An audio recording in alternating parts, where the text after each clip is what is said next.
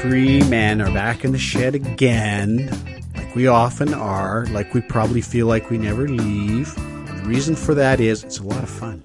So stick with us. We're here to have a bunch of fun again. Hopefully you do too. I don't even know what we're going to talk about. This and that, as always. Wide open to suggestions. If you got any, send us an email.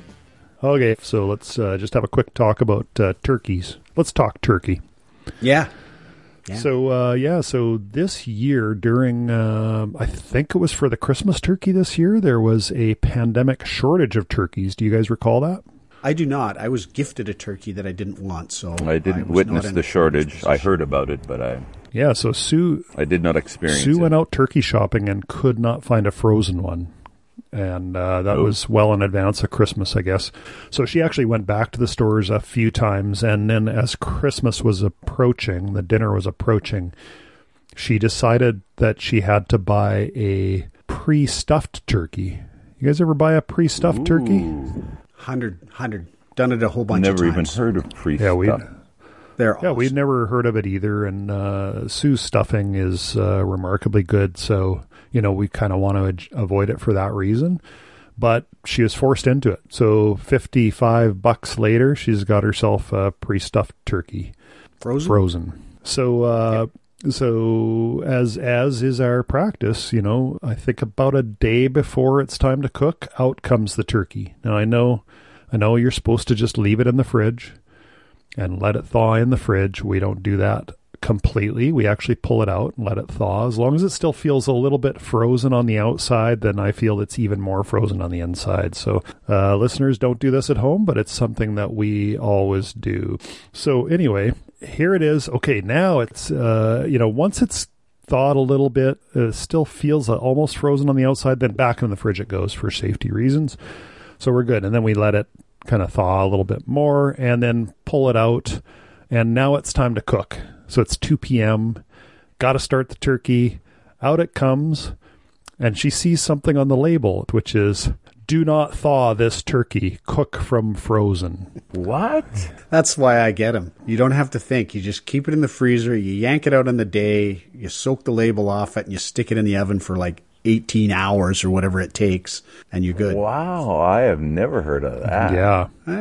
They work really well. That said, we knew that it would probably work fine, but we weren't going to do it, because the last thing you want to go through turkey dinner thinking, boy, this tastes great. Sure hope we don't get sick. You don't want to. Well, and plus, there's this big bolus of frozen stuffing inside there. Like, how do you figure out whether it's even thawed on the inside? I just don't know. Yeah, that's true. Like, you either cook it from fresh or you cook it from frozen, but you would be starting from sort of halfway, probably. Yeah. So who knows, right? So that was a turkey that made its way into the, I believe it was a compost was where it ended up. A whole turkey. The whole business? $55 were just gone, right? Because there's nothing we could do, really. And we didn't want to donate it, because then you're basically, we might get poisoned, but so we'll just donate it. So, but why didn't you cook it? Because it said, don't thaw this thing. You have to cook it from frozen. And it's for safety reasons. So you just stuck it into your compost, and I'm wondering if this is a natural segue into your follow-up rat story. We kept it refrigerated right until it was time to wheel the compost out. If that helps. So that's it's just somewhere else. Yeah, okay. That does help, actually. Wow, that's too bad, though. That really is a pity. She headed right out to the store and found a fresh one.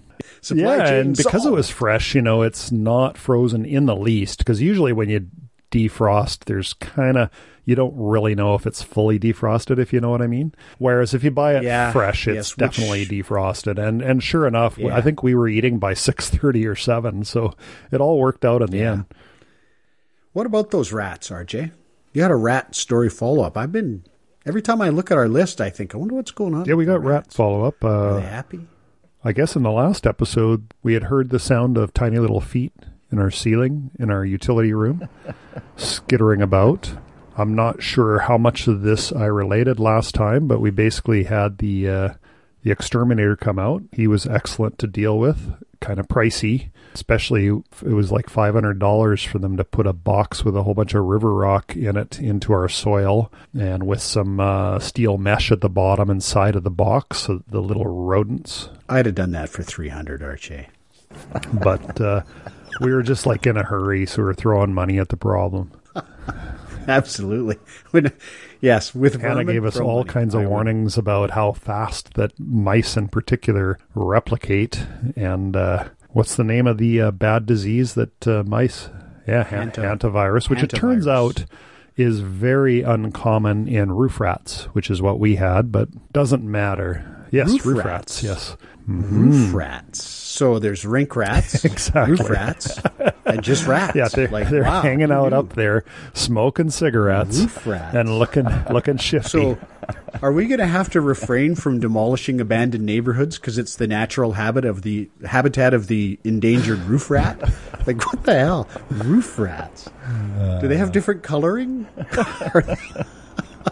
They eat only popcorn? Anyway, he caught a couple of them with those newfangled plastic rat traps, although he did have some wooden ones as well, and those things are I find those scary. I don't want to deal with them. Yeah, we traumatized our listeners last time we made sure that everybody understood what is meant by humane in the context of rat traps immediate these days. Yeah, yes. Instantaneous. Didn't know what hit them. Super.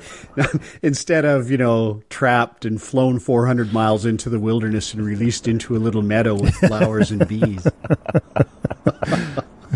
Yeah, because when we first started dealing with them, we were saying things like eco-friendly and humane, right?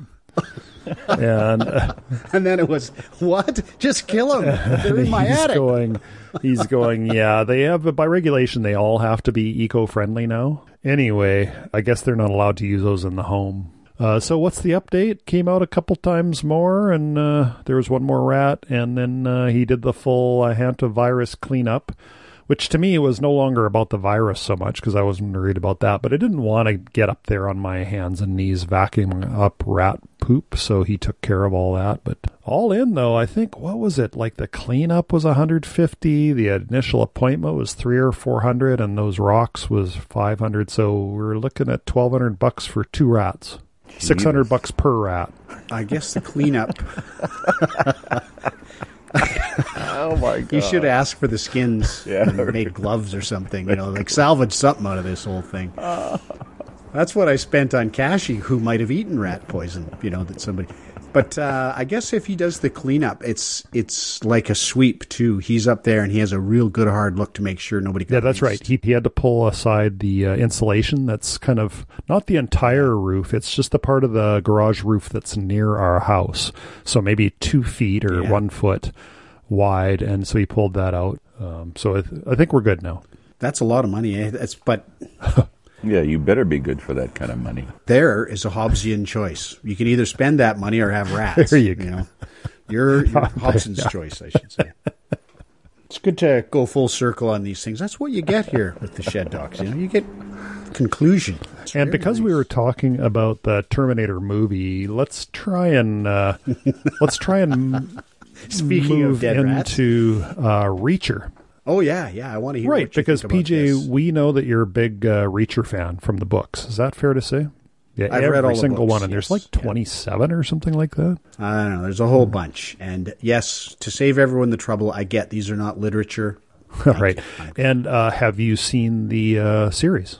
I think our man Tom made 2 or 3 Reacher movies, which I have seen. However many he's made, I've seen. And before you go on from that, Lee Child did not like those movies, correct? Yeah. I don't know. And, Lee Child is the author, and the author does not like those. Why? Because Tom Cruise is nothing like the character in terms of his physical attributes. What do you mean? He's 5'6" and weighs about 160 pounds. What's the difference? Like, in the book, he's 6'5" and weighs 280.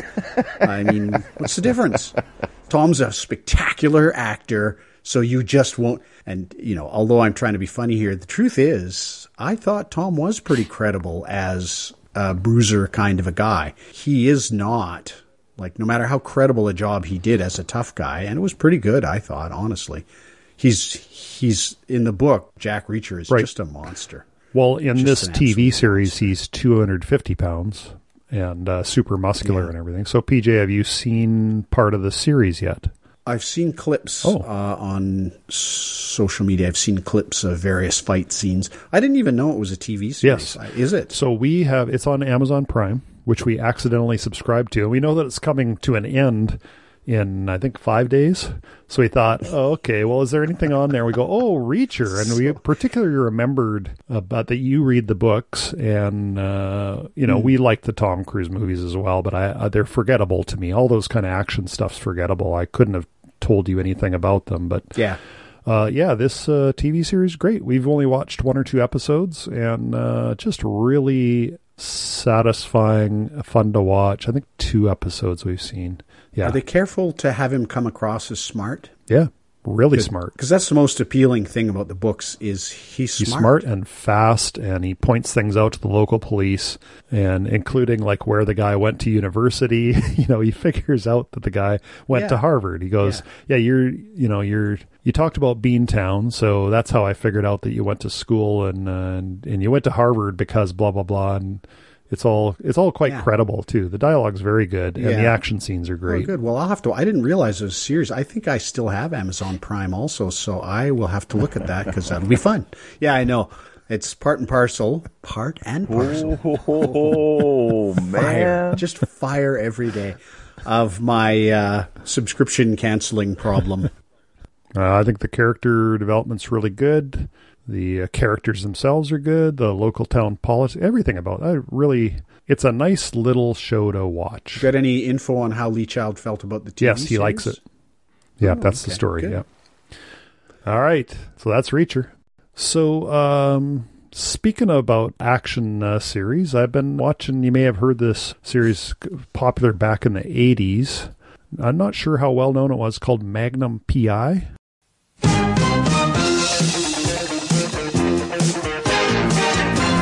Yes, for many of our listeners who weren't born then, who weren't born until like 10 years after that series ended, should look it up like RJ did. It's a lot of fun. Tells you a lot about the social climate of the day. When we were creeping around on all fours in the fog of time, that's what it was. I don't think I ever watched a whole episode of Magnum P.I. back in the 80s. Really? Really? Next you're going to tell me you watched a whole bunch of, moving on up to Jeffersons. How about you, KJ? Did you watch Magnum back in the day? So I'd go by. I don't remember. Wouldn't it have been considered a little bit uncool in our friend group, maybe? What are the years we're talking? 1981 probably to 89 or 90, because I think they did 9 seasons. Oh, well then, no. I missed TV after 1980. I watched it. I didn't watch it sort of religiously faithfully, but I did watch it. I think I watched it in I don't know if syndication is still a term that's even used, but I don't think I watched it when it was new. I think I watched it in reruns somewhere. I have no idea why I started watching Magnum P.I. again. I think I started 3 weeks ago or something. I don't know why. Why would I do that? Nobody knows. Been totally enjoying it, though. It's on, listeners, if you want to watch Magnum P.I., it's on ctv.ca. You just go to that webpage, and you don't even have to prove that you have cable or anything. They just let you watch it. There are no commercials. It's high def, and they didn't pull that stupid stunt where they crop the top and the bottom to force it to be widescreen. So it's a nice 4:3 ratio. It's the original ratio, like the old TVs. Who's our star in Magnum P.I.? It is Tom Selleck. And it was Tom Selleck's first big role. I think he'd been in a little bit of theater or whatever before that. Tom Selleck himself had been in the military, not the Navy, but I think he'd been in the Army. And many of the plots in this show are either directly or indirectly related to Vietnam. It's set in Hawaii, which he pronounces well. I do a bad it's supposed to be Hawaii, something like that, right? And he seems to say it right. He seems to do a good job of that. Isn't it a V? The W's a V? Hawaii? Yeah, that's it. Hawaii, something like, yeah. Those actor guys, they know their stuff. I worked with Tom. Me and Tom were like really? that. So how was Tom? What was he like? He was fabulous. What was it on? I don't know. We were lawyers. I remember I bought the suit from the film. I can't remember what it was called. You could IMDb it, though. Okay, will do. The only thing he did other than that I ever remember is Quigley Down Under, which involves him being a rancher from Australia coming to America, and he's got a long rifle that he's an incredibly good shot with, and that's all I remember. Yeah, well, you would think that Magnum P.I. was, he's certainly most well known for it, but you would think that that was the thing he was longest in, but no. He currently is star in Blue Bloods, and that has been on for longer than Magnum P.I. ever was by a few years. What's Blue Bloods? Is that a soap or something? Let me see here. Since 2010, Selleck has co-starred as New York City Police Commissioner Frank Regan in the series Blue Bloods, and it's been renewed for its 12th season. And so he's the commissioner. Yeah, so anyway, the plot. So so here's the thing about Magnum P.I. I get into this zone. I think I've become my parents, right? Like my parents used to, when they were older, they would sit and watch all these low-risk TV shows, all the ones where by the end of the episode, everything's going to be fine. There's no arc that adds tension throughout a season. It's all good. It's a real palate cleanser of a show, like you just watch it and you feel good. You enter into the world's a simpler place. You forget all about COVID, just everything's good. So yeah, it's total escapism. And it's Hawaii. Sorry. I know I'm butchering that. I'm just going to say Hawaii like I did when I was a kid. But yeah, and of course Sue and I have only been there once, and we decided to go to Oahu for our first visit, and that's where it's largely set. So the scenery's fantastic. You got your the basic premise is that Thomas and his buddies TC and Rick were all together in the same unit in Nam, and they're all now in Hawaii. They're friends. Magnum is a PI, private investigator. People call him a private eye, and he always corrects them. No, I'm a private investigator. And there's no end of these little reference sticks. Like, when someone calls him a private eye, you know what's coming. You get a little grin on your face. You go, oh, this is what he tells him. Oh, man.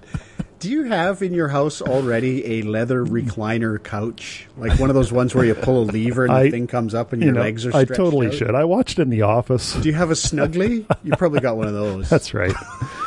So you got his buddies. Many of the plots are, center around their history in Vietnam. Somebody that they knew in the war comes and visits Hawaii, and there's some kind of action that Thomas helps them typically. But anyway, the character's awesome. The other main character I haven't mentioned yet is Higgins. Oh, yeah. I was trying to think. I know there's the guy that flies the helicopter. The helicopter's all over the place, but I couldn't remember that starchy guy. Right. And he's I remember. Yeah, Higgins, and he's British, upper crust. He's always telling war stories, and he's very snooty. And turns out he's played by a guy named John Hillerman, the Emmy-winning John Hillerman. He got an Emmy for his work in Magnum. John Hillerman is from Texas. So that's kind of cool because he does such a great job as a kind of snooty British guy. And so he was in a lot of Peter Bogdanovich films, like The Last Picture Show, What's Up, Doc? He was in Paper Moon. So as a sidebar, I decided to watch Paper Moon. That's a fantastic movie. KJ, if you want to, up viewership of anything you've ever been in, just start mentioning them on here. Because evidently for RJ, it just has to get mentioned. A little brainworm goes in there, and 3 days later, he's pulling the lever to raise his feet, and he's watching whatever it was, Just... It's great. Yeah, so, those Peter Bogdanovich is a great director anyway, so Paper Moon's good, and John Hillerman plays a moonshiner who, in Paper Moon, it's a father-daughter team who are grifters, right? And so they cheat the moon. Ryan O'Neal and his daughter, Tatum O'Neal, and they cheat the moonshiner by stealing his whiskey and selling it back to him. And that's when the moonshiner's brother gets involved, who's the sheriff, and that's also John Hillerman. And so it's great. The sheriff goes ahead and chases him across state lines. Doesn't matter. The sheriff doesn't care about that stuff. And anyway, Hillerman's good. Hillerman, back to his character, Higgins. Higgins can't stand Magnum at first. In fact, in the first 6 episodes or so, Higgins just hates him. He's really kind of But later on, they get a grudging respect for each other. But what is? I can't remember what he was supposed to be. Is he a butler, a groundskeeper, a landlord? What is he in there? Right. Well, yeah. So he is kind of like the groundskeeper for famous author and super rich author Robin Masters. And wow, I forgot. Yeah, they got an estate there in Oahu near Waikiki, and yes, and he's buddies with Magnum, and that's why Magnum lives Magnum there. gets hired as the security specialist for the estate, and it's pretty funny because Higgins is constantly sicking the two Dobermans on Magnum, Apollo and Zeus. Whenever Higgins kind of pulls a stunt that's going to put Thomas in trouble of some kind, Higgins gets this little grin on his face. It's just quite funny. He kind of reminds me of that cartoon dog that's always laughing. Yeah. Anyway, the plots are often predictable. There's some bits that happen so you get the familiarity of the bits. Anytime Thomas needs help from his buddies, TC, who's a helicopter pilot, TC always says no. Why? Because Thomas owes him a whole bunch of money. Thomas is always struggling for money, right? And so TC says no, and Thomas ultimately makes some kind of little speech that pulls at TC's heartstrings because this client, who is typically a woman, really needs some help. So the next thing you know, TC's helping him, flying him somewhere in his helicopter.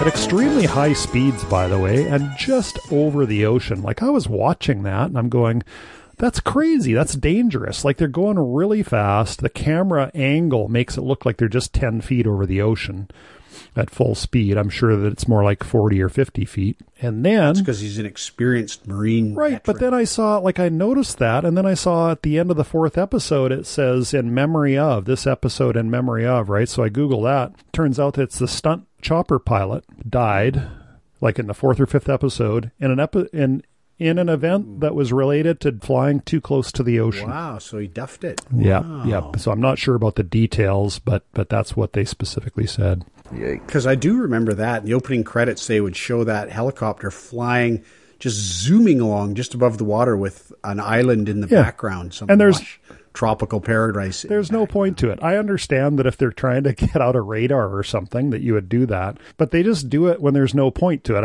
I think if you're hopping from island to island, which is the whole reason that they use the helicopter, you would basically get up to, I don't know, at least 500 feet anyway.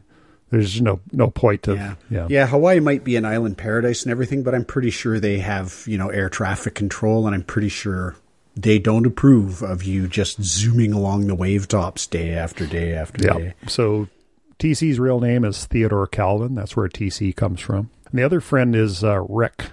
Rick is named Rick because he's patterned after Rick from Casablanca. He runs the little club there. I just can't believe all the stuff that I'm remembering as he goes through this. I remember that guy's face, too. That guy, Rick. Yeah, he's still alive and pushing his book about Tom Selleck. And Chubby Checker's out there doing the twist. It's all the same thing, eh? So you got Rick, patterned after Rick from the Café Americain in Casablanca. And Rick's name is Orville Wilbur Richard Wright. So Orville Wright. And he's just another buddy.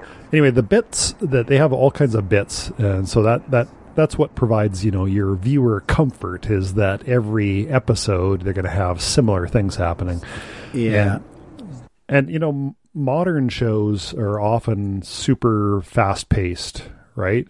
Like things happen. If it's one of those FBI type shows, the clues come on about 2 clues every minute, and the change of scenery, and, it's hut, hut, hut running along the ground.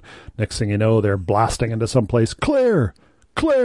And then, there's the body. Okay. This all happens so fast, but these older shows, they're more paced, and I actually like that. Like, they'll do these long bits, like Higgins purposefully, he's typing his memoir, reading lovingly his own words about what, something that happened in some war while in Burma. And Thomas is out there being chased by the dogs, yelling, Higgins!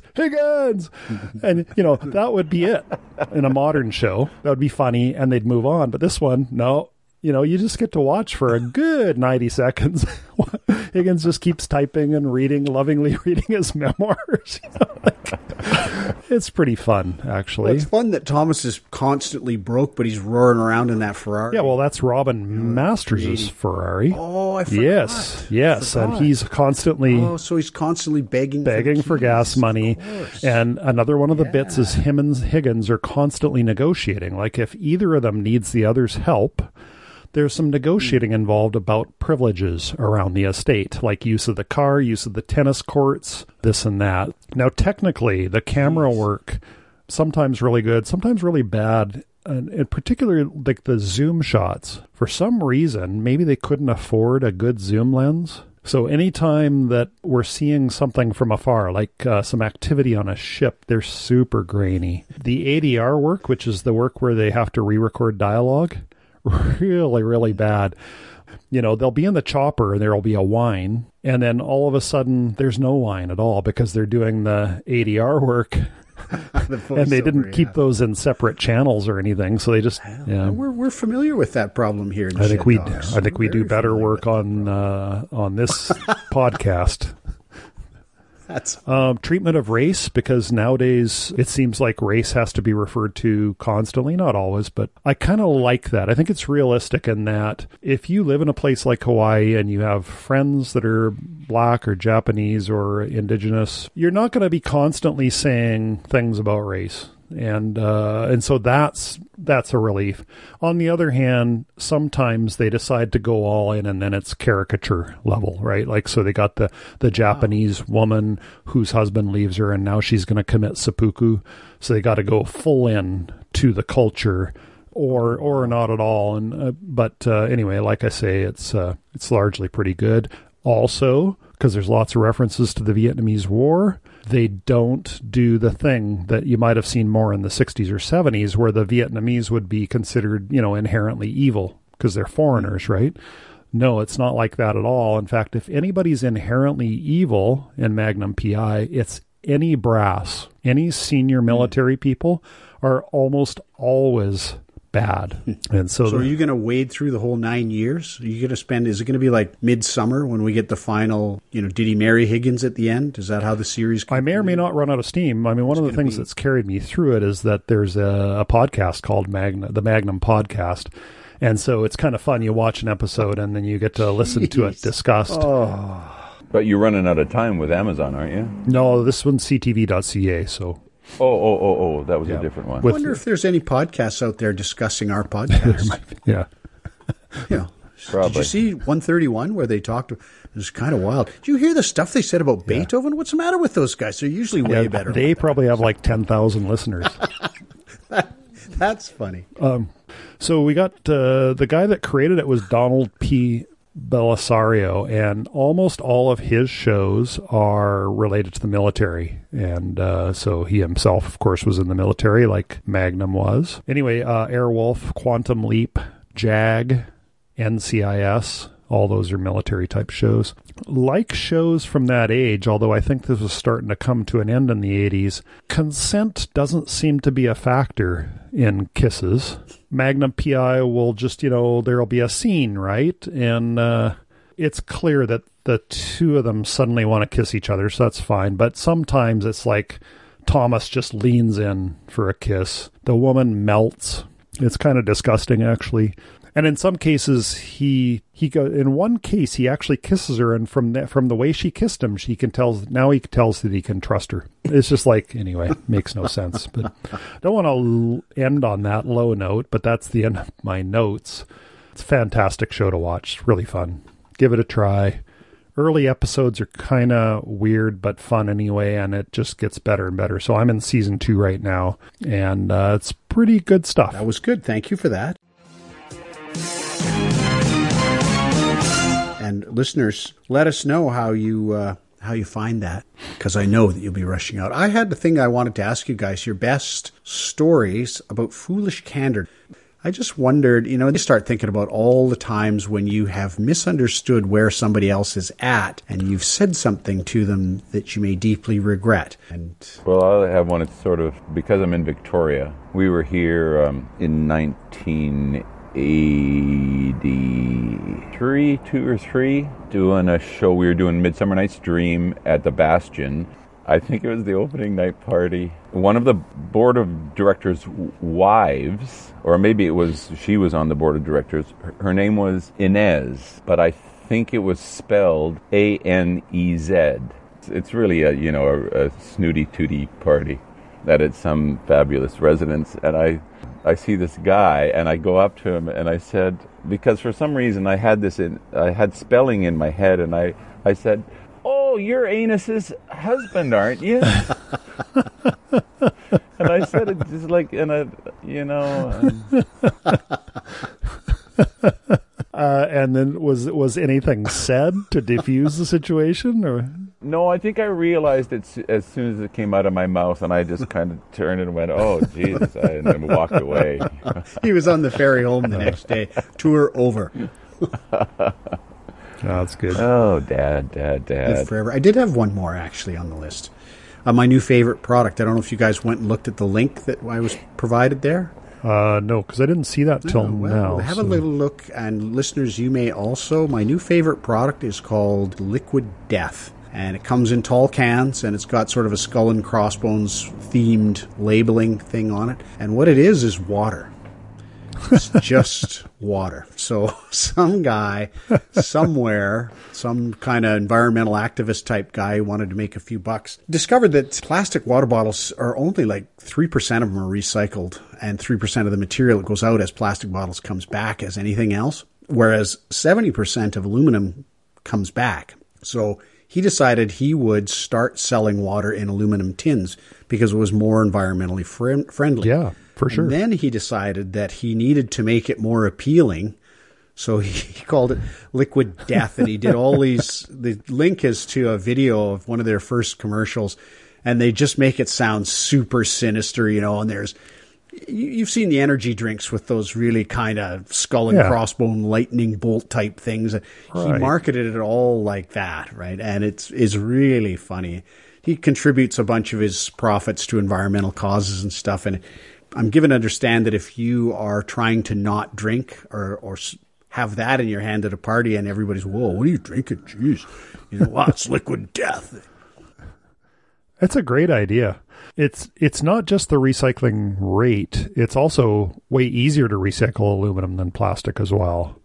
But that's, related, starting February 1st, you guys are probably aware, are all the milk cartons. Yeah. And that's really annoying.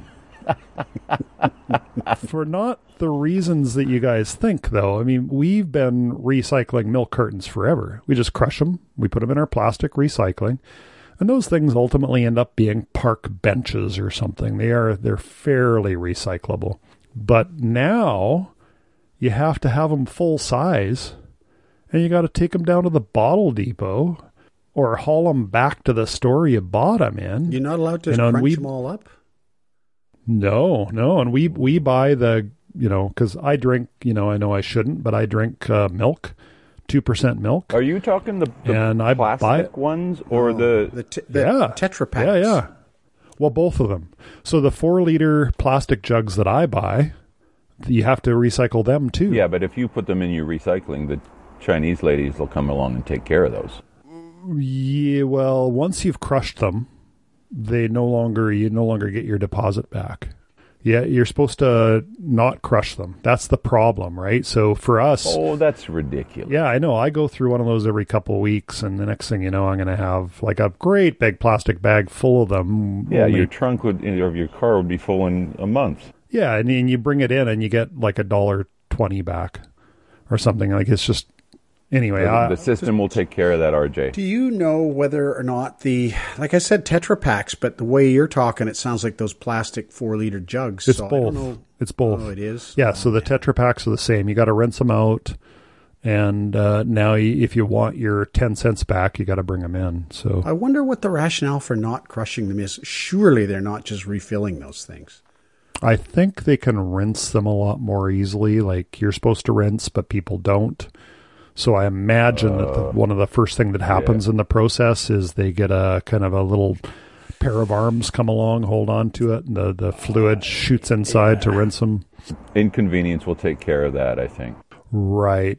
And so I think because it's so little money in the big scheme of things, I think we'll just keep crushing ours. We discussed it. We're going to fill one bag.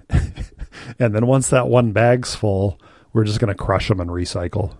So that's another question. If I continue to crush them and just stick them in the recycle as I do now, they're not going to pick them out and say, you've got to recycle this. No, I don't think so. I think that will continue to go in the recycling. So then the other thing is like what Moby's been saying. He's right about that. If you just leave them out uncrushed, somebody will take those babies. That's true. Absolutely. That's true. Yeah. But I didn't realize that you couldn't crush them, and that it annoys me because that's just a profit margin issue, right? Like it's just you got to rinse them. And why? So the recycler doesn't have to do it. Well, is the recycler? No, they're making money on it. Yes, they got to make money. Oh, are they actually doing anything? Are they environmentally friendly recyclers? I don't know, but we've got a contract with them.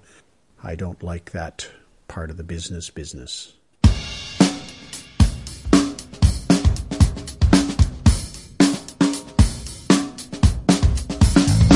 That's the end of another fantastic, fabulous, educational, scintillating episode of the Shed Dogs. We hope you found at least one of those adjectives sort of possibly moderately applicable. Great. If you did, let us know. If you didn't, let us know. If you want to know what I'm even talking about, let us know. There's a message here. And while you're pondering that, we'll sign off and wish you the best until we meet again. See ya. Bye now.